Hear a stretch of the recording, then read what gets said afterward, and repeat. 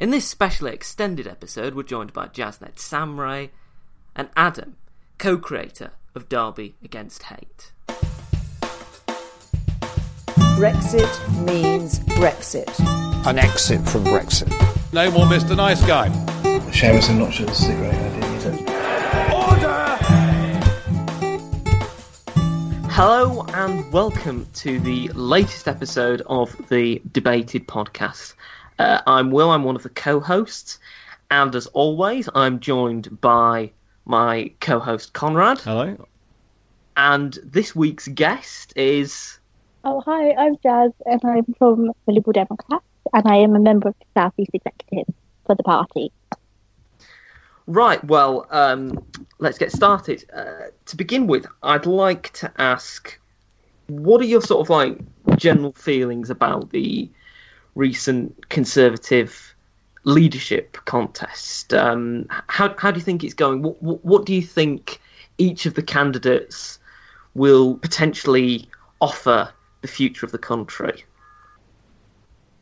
So, I mean, obviously, I don't think either of the two candidates Lib Dem, especially when it comes to like their Brexit stances and things like that. I fundamentally disagree with them. However, I much prefer obviously Jeremy Hunt to Boris Johnson, but in my view, neither of them are fit to be Prime Minister. So I just think the Tory leadership contest has taken such a turn, and it's a real shame, to be honest. There are so many good Tory MPs, and it's just a shame, you know, the ones that we're left with. It's a bit sad.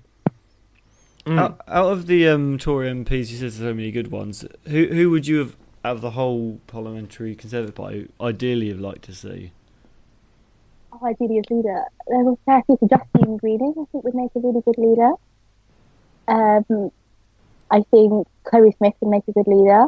You know, there are lots of moderate Tory MPs out there. You know, I could name about 10 or 15 off the top of my head, but I just think that there is so much talent within that parliamentary party. And I feel like with the candidates that have been put, or even with the candidates who originally stood, so the group, I do think that it is a shame to kind of, you know, watch the Tory party take a real turn to the right, and I think that's really dangerous for the country. So I don't necessarily think any of the candidates were representative of what the country wants, and that to me is just a shame, and it's where democracy is kind of failing in a way. Obviously, one of the most important issues regarding the Conservative leadership contest is Brexit, and I know that you're obviously passionately campaigned against it. Do you think that there is a way that either of the candidates can, in any sense, bridge the divide between Leavers and Remainers? Or do you think that this is going to be something going forward that is going to dominate our politics for a long time, the sort of the divide between Leave and Remain? So I think originally when the Brexit vote happened, I think it could have been bridged. Say, you know, Theresa May's deal or the deal that she wanted to put through. I do think that deal could have potentially bridged the country because it was a middle ground. And I think the solution to Brexit, and that's this is going to be an unpopular thing to say, but I do think that the only way to truly bridge the country around the issue of Brexit is to have some sort of middle ground, something like a common market 2.0, which is actually something that I've advocated for privately within our party. So I think that in order to bridge the country, we need a middle deal. However, I can't see that happening in the next few months because any attempt of finding a middle ground has been rejected. And just the math isn't there. It's not possible to achieve. So for me personally, I do think that a hard leave would be detrimental to our society, which is why I do firmly back Remain now. Because I just think that, you know, sacrificing people's livelihoods isn't the way to go. And the reasons that people voted Leave weren't necessarily due to the EU, they were due to other factors. And I think now the government's goal should ultimately be to have another vote. So, and hopefully that will, indicate where public mood is. And if public mood still suggests that they want Brexit to happen, then Brexit should happen. But I do think that lots of factors come to light since the referendum. And obviously, if you look at the position now compared to the referendum, so I do think we need another vote. And after that, I do also think we need to work on, say, bridging our communities and working on solutions and, funding projects and putting an end to austerity and things like that as well. Do you think that any of the Conservative leadership candidates outside of Brexit policies have any ideas that you've thought are quite good, or do you think that they're not saying enough out of their domestic policies? Yeah, that's funny. I feel like the news. Well, I'm not an expert on the Conservative leadership contest. I've obviously been really, really heavily involved in our internal one, so I haven't had that much time to look into most candidates. All I hear is what's been on the news and the big soundbites of the day. So for me, and I think this is how a large portion of the public feel too, is that the only things that I've really heard about the candidates are their Brexit stances, maybe like a few little nitty-picky domestic issues, but nothing of substance. And then obviously, media things that are going on. So obviously Boris Johnson has been in the media a lot. But for me personally, I feel like there is a big hole that we're missing in British politics at the moment. It's not just the Conservative leadership, it's everything. But I feel like we're ignoring domestic issues and instead focusing too much on Brexit. Because there are so many issues at home that we should be dealing with that we're not. And as you say, that there does seem to be sort of like a fight for the centre ground of politics. I mean, Boris Johnson in a recent interview said that he wanted to be a prime minister from the centre right. Rory Stewart said during the leadership contest that he wanted to revive the centre. Do you think that after years of being told that sort of the centre of politics and centrist politics are dead, do you think we're beginning to see a revival of the centre, or do you think that this is all just sort of like show and this won't be backed up by policies that might be seen as centrist? So I think politics has become incredibly polarised after the last, over the last decade. We've seen the rise of the far left, we've seen the rise of the far right, and I do think that it's natural to come back into the centre, and I think that's what we're seeing. We're seeing a new political alignment. But I think saying returning to the centre is a pretty vague term. And I do also think that not only are we seeing a return to the centre, I feel like we're seeing almost a return to, say, like liberal politics as well. I do think there's been a revival almost of liberalism. And I feel like that's an element of it coming back into the centre. Well, I do think we've returned to the centre, but I also think that's just pretty vague, as in like what counts as the centre?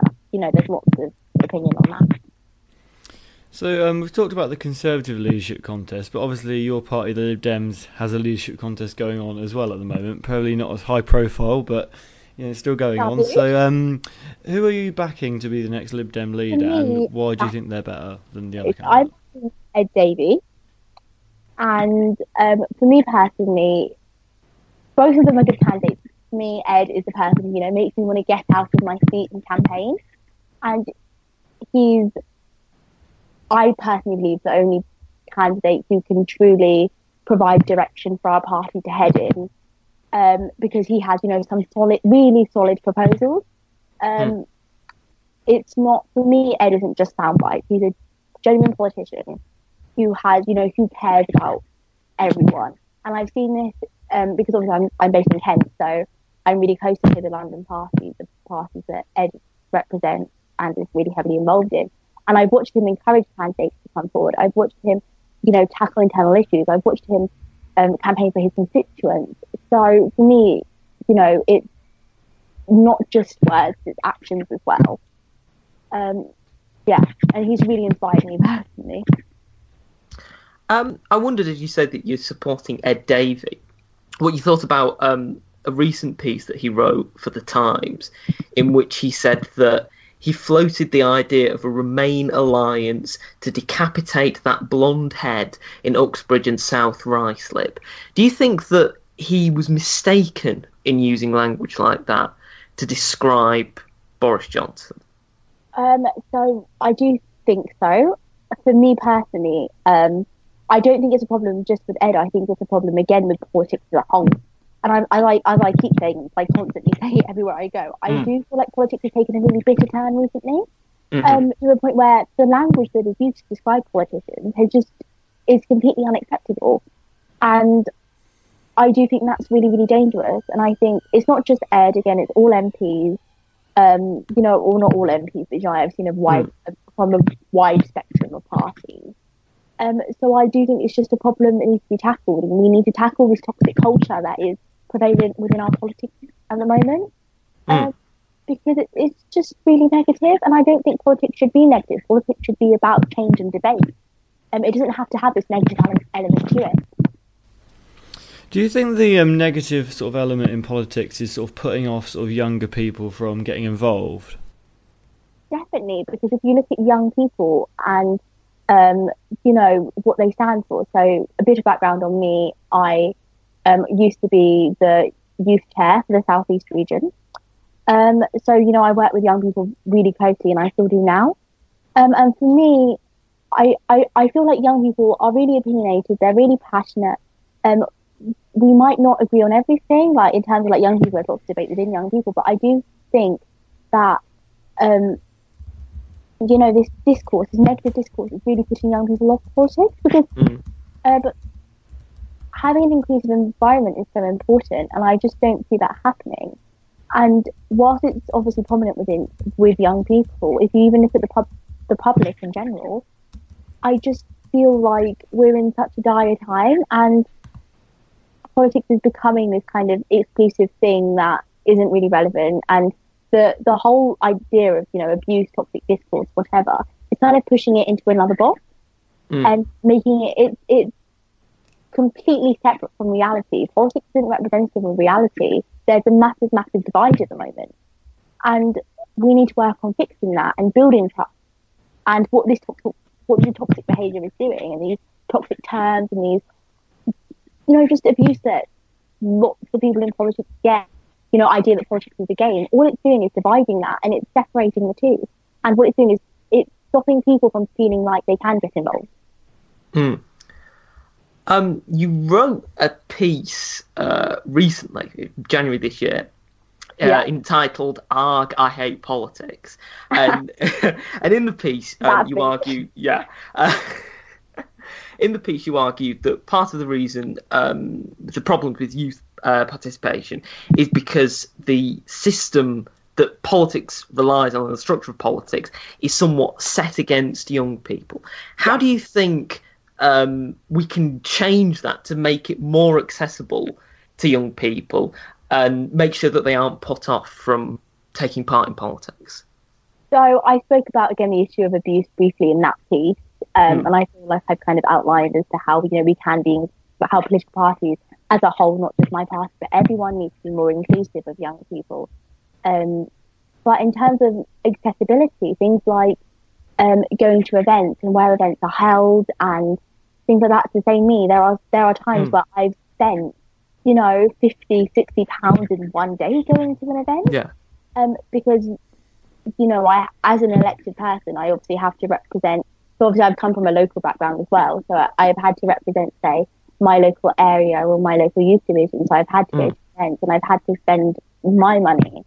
And as a young person, that's really hard, because you don't get that much money, and to be spending 60, 70 pounds in a day, and that's just on travel, and that's not even including accommodation. For me, that's a lot of money, and that's something that lots of young people can't do. So again, it's the idea that politics is only available for a certain type of person, a certain type of elitist. And for me, I'm not the poshest person.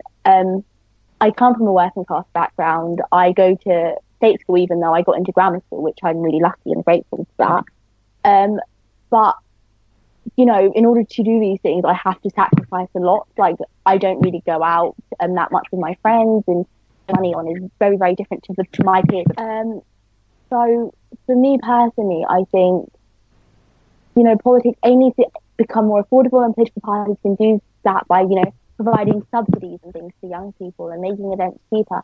There are times where I've sat in meetings for party events, and it will be like, you know, if you have a formal dinner with MPs and stuff, and they'll charge £200 a ticket, and I'm thinking, what young person can afford £200 a ticket? Yeah. I was like, you know, I barely earn that in a month.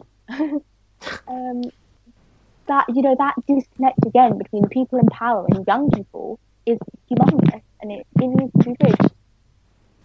You know, I definitely agree with your broad point about young people in politics and things being too expensive. I've found that in the Conservative Party, that there are a lot of events, and you think, is that worth it? You know, when I, you know, for what I'm paying, for what I'm getting out of that, you know, it's all very well for like a wealthy pensioner to be paying that money, but it's a bit different for like a student who's, you know, making ends meet. Yeah. But play devil's advocate a little bit. Do you think that sort of obviously all parties are kind of strapped for money? They've got a load of campaigns going on, elections happening all the time, that they can't really afford to subsidise like sort of younger students and younger people because they've got so much else that they've got going on.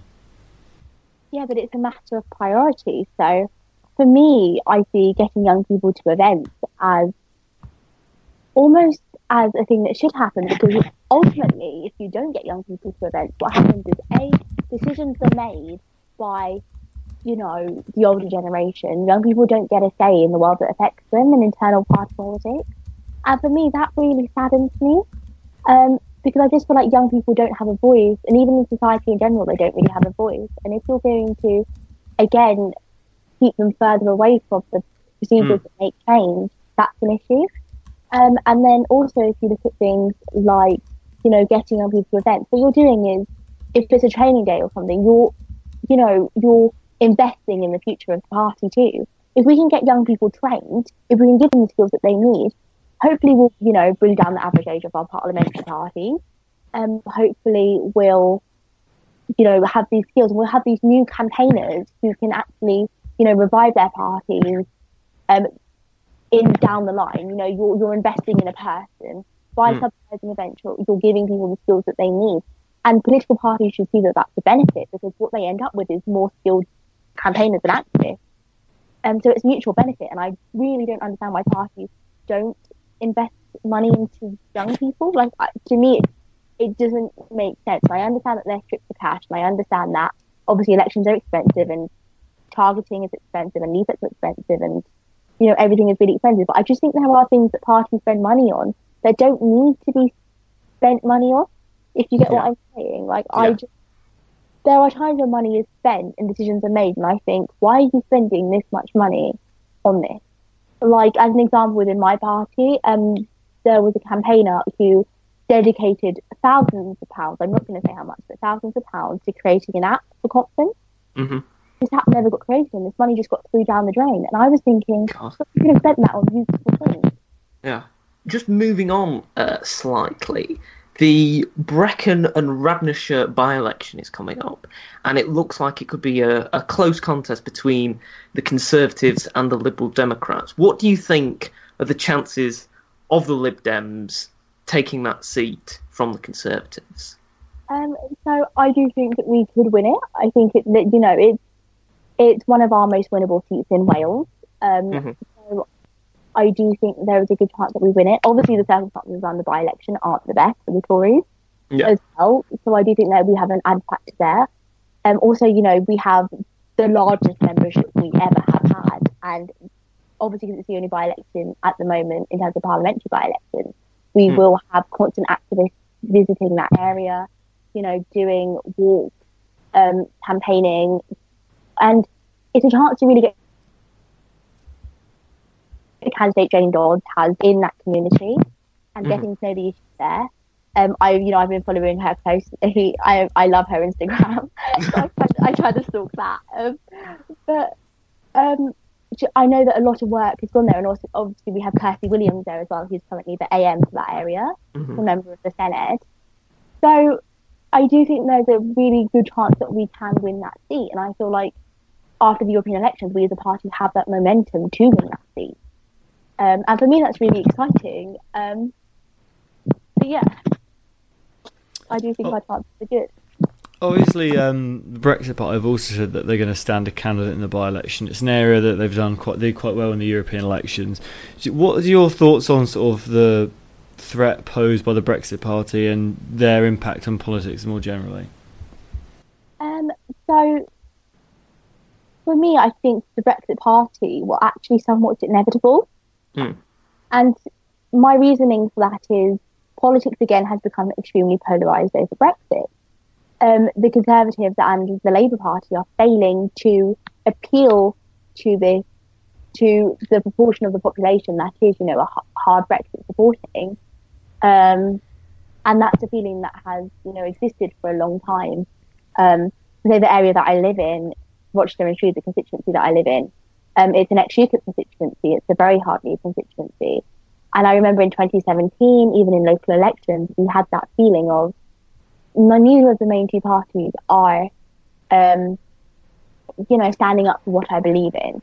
And whether I agree with that or not, it's clear that there is a disillusionment between the public and the two main parties at the moment. So I do think that something had to fill that, again, hole in British politics, and the Brexit Party obviously did.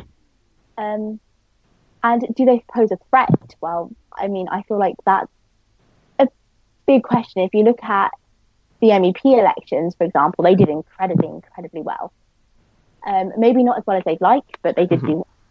And I do think they pose a threat in terms of winning seats. It's perfectly possible that they win seats. I mean, if you look at areas of the country where, so say my constituency, for example, the Brexit Party got something like 30,000 votes, whereas we came second and we got 8,000. So again, that clear majority for the Brexit Party shows that, yeah, they probably do pose a threat in individual constituencies. And if there was a general call and they had 650 candidates, there would be a good chance that they'd get, a good few seats. I mean, by a few, I mean probably about dozens. Yeah. So, for me personally, I think they are a threat, but I do think they're a short-term threat. It's a single-issue party. Whatever happens in Brexit, if there's a hard Brexit, whether the Brexit Party will go away. If there's a second referendum, the Brexit Party and Remain win, the Brexit Party will go away. So I think in the long term, I don't think they're a threat. I just think for now, they're a symbol of how volatile politics is as a whole. We're coming to the end of the podcast now, and I've got one final question for you, Jazz. If you were stuck on a desert island and you could have only one luxury item with you, what would it be? That's a big question. Wasn't expecting that. I don't really know, to be honest. What counts as a luxury item? Oh, well, I mean, I don't know, a life supply of chocolate, a particular book, something like that. Is there anything in particular that comes to mind, or? So, it's actually a really hard question. I'm just thinking on the spot now. You've got me. I didn't think this was the one that was going to get me. I don't really know, to be honest. I think I'd probably take... Again, you mentioned a book, and there was a book that came to mind. The book that came to mind was We Were Liars by Emily Lockhart. By the way, it's a brilliant read. I would highly suggest you read it. It's not political related at all as well, so good escapism there. But basically, it's one of those books that, really motivate me to get up and make change. And it doesn't... It's one of those books about, it's a fictional book, but it's kind of a sort of autobiographical thing based on real events. But for me, I think that would be the book that I choose, because it would just encourage me to carry on. I feel like a desert island would be really boring, and I'd just be stuck in the middle of nowhere. And, I just need hope, and I just need something to cling on to and be like, yeah, it could get worse. My house could get on fire.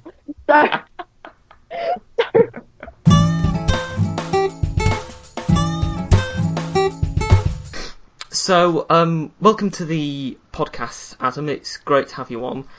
Do you think, to begin with, you could explain what's been happening in Derby North and what the sort of the general situation is for anyone who doesn't know? Sure. So the situation in Derby North is a bit complicated and is in flux. So what we're saying now might not be true at the time this goes live. But essentially what happened was over a period of time the MP for Derby North, Chris Williamson, who was a Labour MP, now is a Labour MP and may no longer be a Labour MP in the next couple of weeks. He gaslit Jews for a considerable amount of time. He retweeted or was associated with out-and-out anti-Semites, including people who had questioned the numbers who had died in the Holocaust, or who had even questioned whether or not the Holocaust had happened itself. And this all boiled up until about February this year, when Chris Williamson, at a meeting of Sheffield Momentum, said to rapturous applause that the Labour Party had been too apologetic on the issue of anti-Semitism. That, after a while, and after a half apology from Chris Williamson, got himself suspended until two members of a three-member panel voted to re-accept Chris Williamson into the party. That was met quite sensibly with a wide degree of scorn and outrage from the entire party, left, centre, and the right wing of the party. And it is looking like that is going to get overturned in the next couple of weeks by the full NEC. What that means for Chris, we are yet to find out, whether that will be he gets suspended for a year or 6 months, or is forced to go on some kind of re-education programme in order to then be readmitted into the party, is unclear. And how much he is able to learn from that is also unclear, because he's already had meetings with representatives of the Jewish communities that are involved in the Labour Party with not much success. So I'm personally sceptical about his ability to understand what he's done wrong, but it will be interesting to see where we move forwards. So, as I mentioned in the introduction, you're the co-founder of Derby Against Hate. What would you say is the aim of your campaign, and is it just to deal with the problems arising from Chris Williamson, or does it have a broader range of activities and a broader agenda? So yeah, that's a really good question. We founded a Twitter account which is @NoHateInDerby, or Derby Against Hate, in the wake of the news about Chris Williamson, because we were just fed up with the amount of racism and anti-Semitism and other forms of intolerance within Derby as a city, and also more specifically to do with the Labour Party within Derby. And we were really disappointed to see the result of the NEC 3-panel meeting, and that was kind of like the impetus for us to set this up. But we also have in our city more UKIP councillors now than we did in 2016. We gained 2 UKIP councillors in the election just locally in the 2019 local elections, and we had 2 elected in 2018 as well. In 2020, so next year, we're likely, if we don't do anything about it, to see another 2 or 3 UKIP councillors be elected. And that needs a bigger conversation as well. But the only way we're ever going to be able to deal with that problem is if we get our own house in order first. So why do you think there is such a great deal of anti-Semitism on the left, and in particular in the Labour Party? What do you think is the root cause of it? I don't know. I mean, it's a big question that I think better people than me are placed to answer, particularly people who are Jewish themselves or have studied this academically. I would imagine that there is just a great deal of ignorance about anti-Semitism, what is and isn't anti-Semitic, what is and isn't gaslighting for Jews, what is and isn't just really offensive or not willing to say. I think people get very defensive about their idols. So Chris Williamson is obviously a very long-standing member of the left within Derby, and he is adored by a lot of people who see him as a leading light, a true socialist and that kind of thing. And he is well liked by a lot of people. So I think people have rushed to defend him because they think, oh, well, Chris Williamson has never done anything wrong to me, and he's always been a supporter of the causes I believe in. So therefore, I can't possibly believe that Jewish people would be offended by what he's been saying. So I think that there is a reluctance to deal with the problem of anti-Semitism when it's people that you like engaging with anti-Semitic ideas or people. But I think that generally, I can't really say an answer more specifically than that about why there is a large amount of anti-Semitism on the left. How do you think the Labour Party can tackle anti-Semitism more effectively?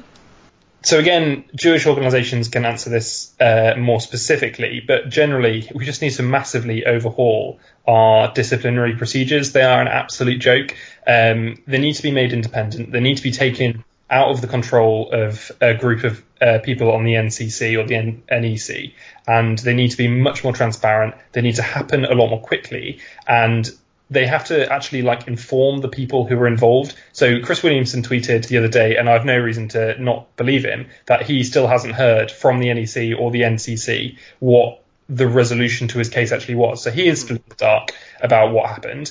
There was no press release or anything that I've seen from the committee that said what happened. It was just somebody told a reporter who wrote for Political Home, who then put it on their website. This isn't how we should be dealing with our disciplinary cases. It should be transparent, it should be independent, and it should be efficient. And I really hope that conference this year takes up some kind of amendment in order to make that happen, because that should apply to sexual harassment, that should apply to anti-Semitism, racism, homophobia, and all of these problems are in the Labour Party. If the Labour Party has 500,000 members or whatever it is, we are going to have some of those people who are either sexist or racist or homophobic. It's a part of being an organisation this big. The way you get around that is by having an independent process that deals with it when it happens. And until that is in place, I don't think anyone will have any faith in the disciplinary process of the Labour Party. We talked about this on the podcast in the last episode when we spoke to Daniel Sugarman, and we talked about it a couple of weeks before when we talked to George Ayler. And I think it's interesting what you say about ensuring that something has to go forward at conference. Do you think that the only way that this can be really, really dealt with is if there is a change to the rules of the Labour Party that make it easier to deal with this sort of abuse? I don't know. I know that the Labour Party passed an amendment which ruled out any kind of anti-Semitism or Islamophobia or any form of racism a while ago, and it'll be interesting to see if that is enough or if new rule changes need to happen. I think it's more about the fact that the process needs to be transparent, it needs to happen faster, and it needs to be independent. I think you probably wouldn't need to change that many rules in order to set up, but better people than me will be able to explain more specifically about what should happen in terms of Labour Party rules. Do you think that this and the other cases of anti-Semitism have somewhat tarnished the Labour Party's image? I mean, of course it has. I mean, you can only, having anti-Semites in our party and having people who are friends with anti-Semites in our party is obviously going to tarnish our image, not only with the Jewish community, but with the wider public as a whole, and just any kind of ordinary person who doesn't like racism is going to think badly of the Labour Party because of the number of anti-Semites that we've still got in our party. So what do you think if Chris Williamson does end up finally leaving the Labour Party? What do you think will be the lasting impact of that? I think you'll have left the Derby Labour Party in a much weaker position to fight UKIP, fight the Tories and fight the Lib Dems. I would say that in 2018, one of the reasons why we went backwards rather than forwards was and lost control of the party was because of his actions and what he was saying. And I think that it will take quite a long time for the new MP for Derby North to regain trust within the communities here in order to say the Labour Party has dealt with Chris Williamson and his problematic statements and beliefs, and we are moving forwards in a way that is inclusive of everybody.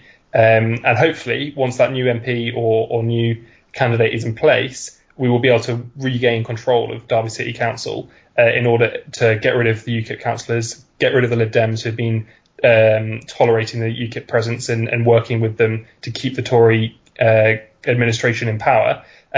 Because at the end of the day, it isn't just a problem about UKIP being on the council. They could they could have 4 councillors and 0 power, but they have power because they're propped up by the Lib Dems and by the Tories, both of which are collaborating with UKIP to keep Labour out of office. So if Chris Williamson does get kicked out of the party or resigns or is deselected, then hopefully we'll be able to rebuild and then concentrate on fighting the hatred from UKIP that we see in our city.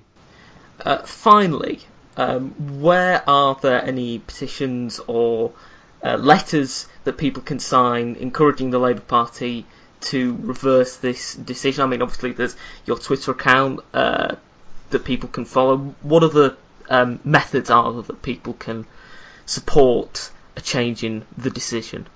Yeah, so there are plenty of different letters from different groups of people floating around on Twitter that anybody can find, probably just by searching Chris Williamson in a letter.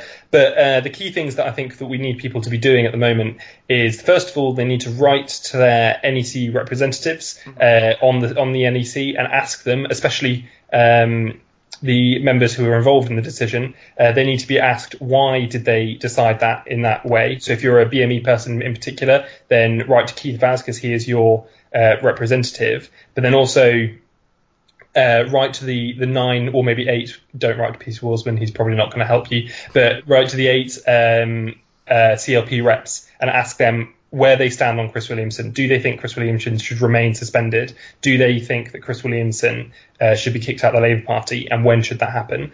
The second thing people should do if they have a Labour MP is make sure their Labour MP has signed the Labour Party letter, Labour MP's letter, that is going round, including making sure they'll vote to suspend Chris Williamson from the Parliamentary Labour Party, because even if he is readmitted into the Labour Party, he can still be suspended by the PLP within Parliament, which will be at least a step in the right direction.